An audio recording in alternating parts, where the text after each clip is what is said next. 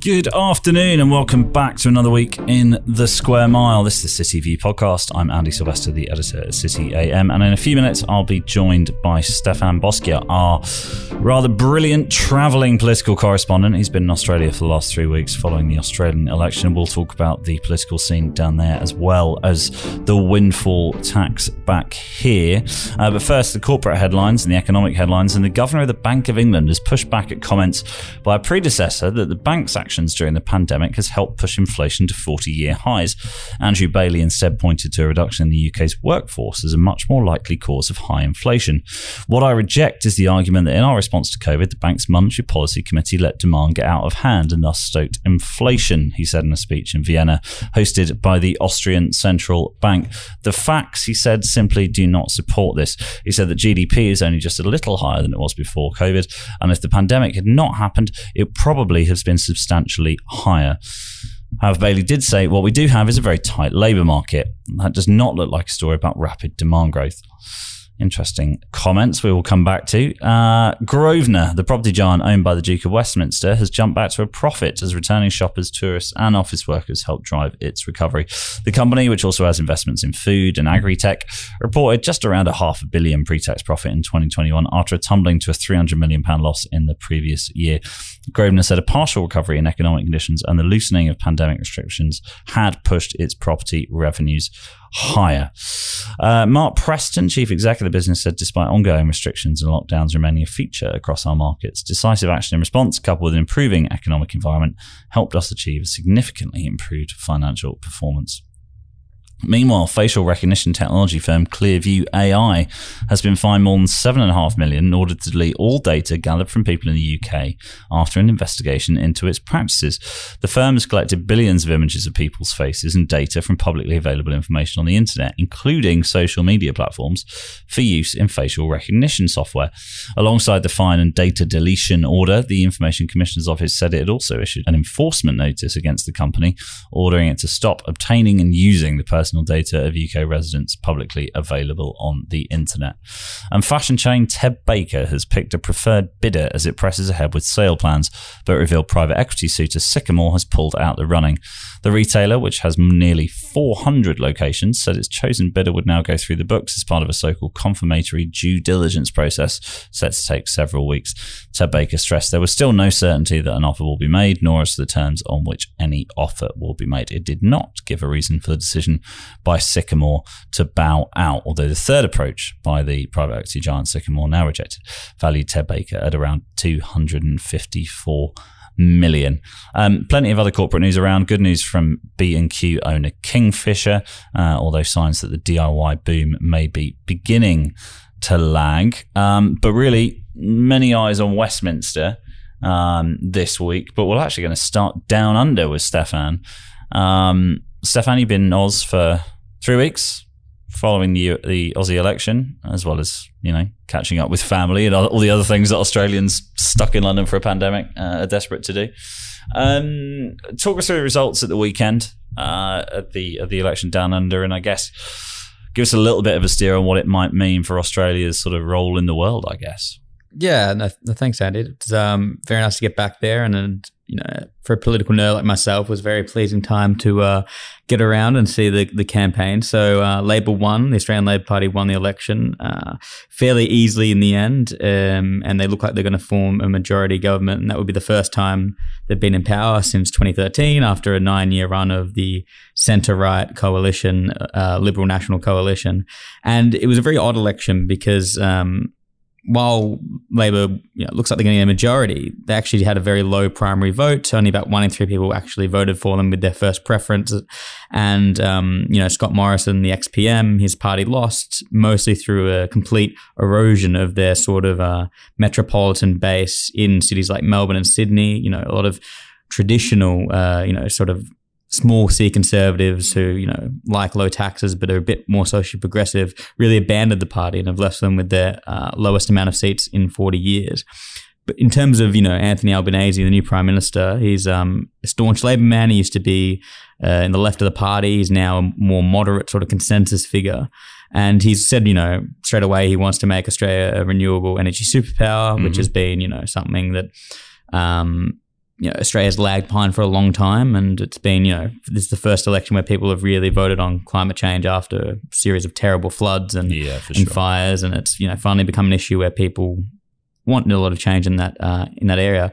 In terms of how it affects Britain, he's said very clearly today that in a call with Boris that he wants to explore the opportunities of trade and the trade deal, and has no intentions of sort of winding that back in any sense. And he's, promised to be very strong on defence, and is very committed to the new AUKUS nuclear submarine program that the UK and US and Australia are part of. So in many ways, I think, internationally and foreign policy would be very much more of the same, but with more socially progressive domestic policies, really. Yeah, that's interesting to hear kind of on the trade side, obviously with the UK hat on.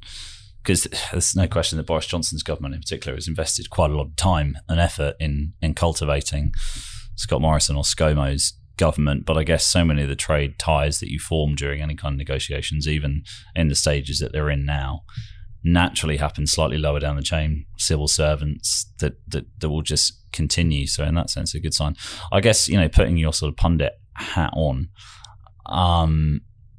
are there other lessons maybe that Boris could be learning, the UK Conservative Party could be learning about their own metropolitan base over here? Because you've written, at length about what we saw towards the back end of last year, the Tories hemorrhaging support in the southeast, losing some of that sort of Osborne-Cameron Tory coalition, in fact chasing the red wall. Is there a world in which ScoMo's defeat should at least have somebody in Downing Street saying, "Hang on, we can't chase the red wall forever"? Yeah, I would say so. And there are a lot of similarities between the Australian Liberal Party and the UK Tory Party. For instance, their strategists are literally the same people from the same company. I mean, they're all acolytes of a bloke called Linton Crosby, and he has a company in the UK, and a political lobbying company in the UK, and he's ran campaigns for Cameron, May, Boris, and his acolytes are running campaigns in Australia as well for the Liberal Party. And the similarities don't end there, really. I mean, as I said before, Morrison lost his, sort of traditional base of, affluent, low tax loving sort of, family oriented people. And, we see these same sort of demographics and these same sort of groups in the home counties, in Southern Shires, these sort of people who are fiscally conservative, but also Remainers, increasingly socially progressive. And these are people who I think feel increasingly ignored by Boris. I mean, on many levels, the fact that he's high taxing, the fact that he's the Brexiteerian chief, the fact that he's really willing to play the culture wars, and increasingly so, I think, over the last few months, you've seen him talk about, trans people in sport, and, Oliver Dowden, the Tory party chair, is, and Nadine Dorries, as a culture secretary, are both, launching a war on woke. And I think that these sort of things, I think, are not issues that voters in traditional Tory bases want to talk about. It's not what they care about. And I think there's a personal dislike for Boris, as there's a steep personal dislike for Scott Morrison, who is someone who is seen as a sort of brash, loudmouth, sort of chancer, and I'm sure a lot of people have said similar about Boris. Now, let's talk about Boris for a bit more. He's got an interesting political conundrum on his plate around the so-called windfall tax, basically whether or not to levy essentially a one-off tax rate on energy companies, particularly North Sea oil companies, particularly BP and Shell. It seems from reporting, not just that you've done, but others have done, that there is a bit of a split at the top of the Tory party, knowing that they have to do, quote-unquote, something on the cost of living crisis, but not necessarily knowing what the impact of a windfall tax, basically a tax rate, would be, because there's a sort of working theory that in the very short term, it doesn't actually massively impact BP and Shell. They weren't pricing in these profits. They're not investing on these profits, et cetera, et cetera. But what it says about Britain and global Britain and Britain as a place to do business. It's an astonishing one because, as you said, I've been away for a couple of weeks. And before I left, I mean, this was a Labour policy that the Tories were laughing down and said, that's a terrible idea. I've come back and all of a sudden it looks like it's a done deal. The briefing to the papers on Sunday was that Rishi is full steam ahead on it, and it looks increasingly like Boris is, after some initial hesitation, is backing it. The one, sort of way that they're trying to couch it as a more conservative policy is by giving tax concessions to large energy firms that do invest in new factories, and that would obviously solve the problem of low business investment in the UK, while also trying to stimulate the economy. I think that, on the political side, I think they could probably get it through Parliament only through the help of Labour, which would be a terrible look for them. And right now, there's about 60 MPs in the Tory party in a net zero scrutiny group. They're, wouldn't say climate change. Well, some of them probably climate change deniers. Well, other ones are just a bit concerned about the cost of net zero. This is a big rump of MPs that will not vote for any windfall tax.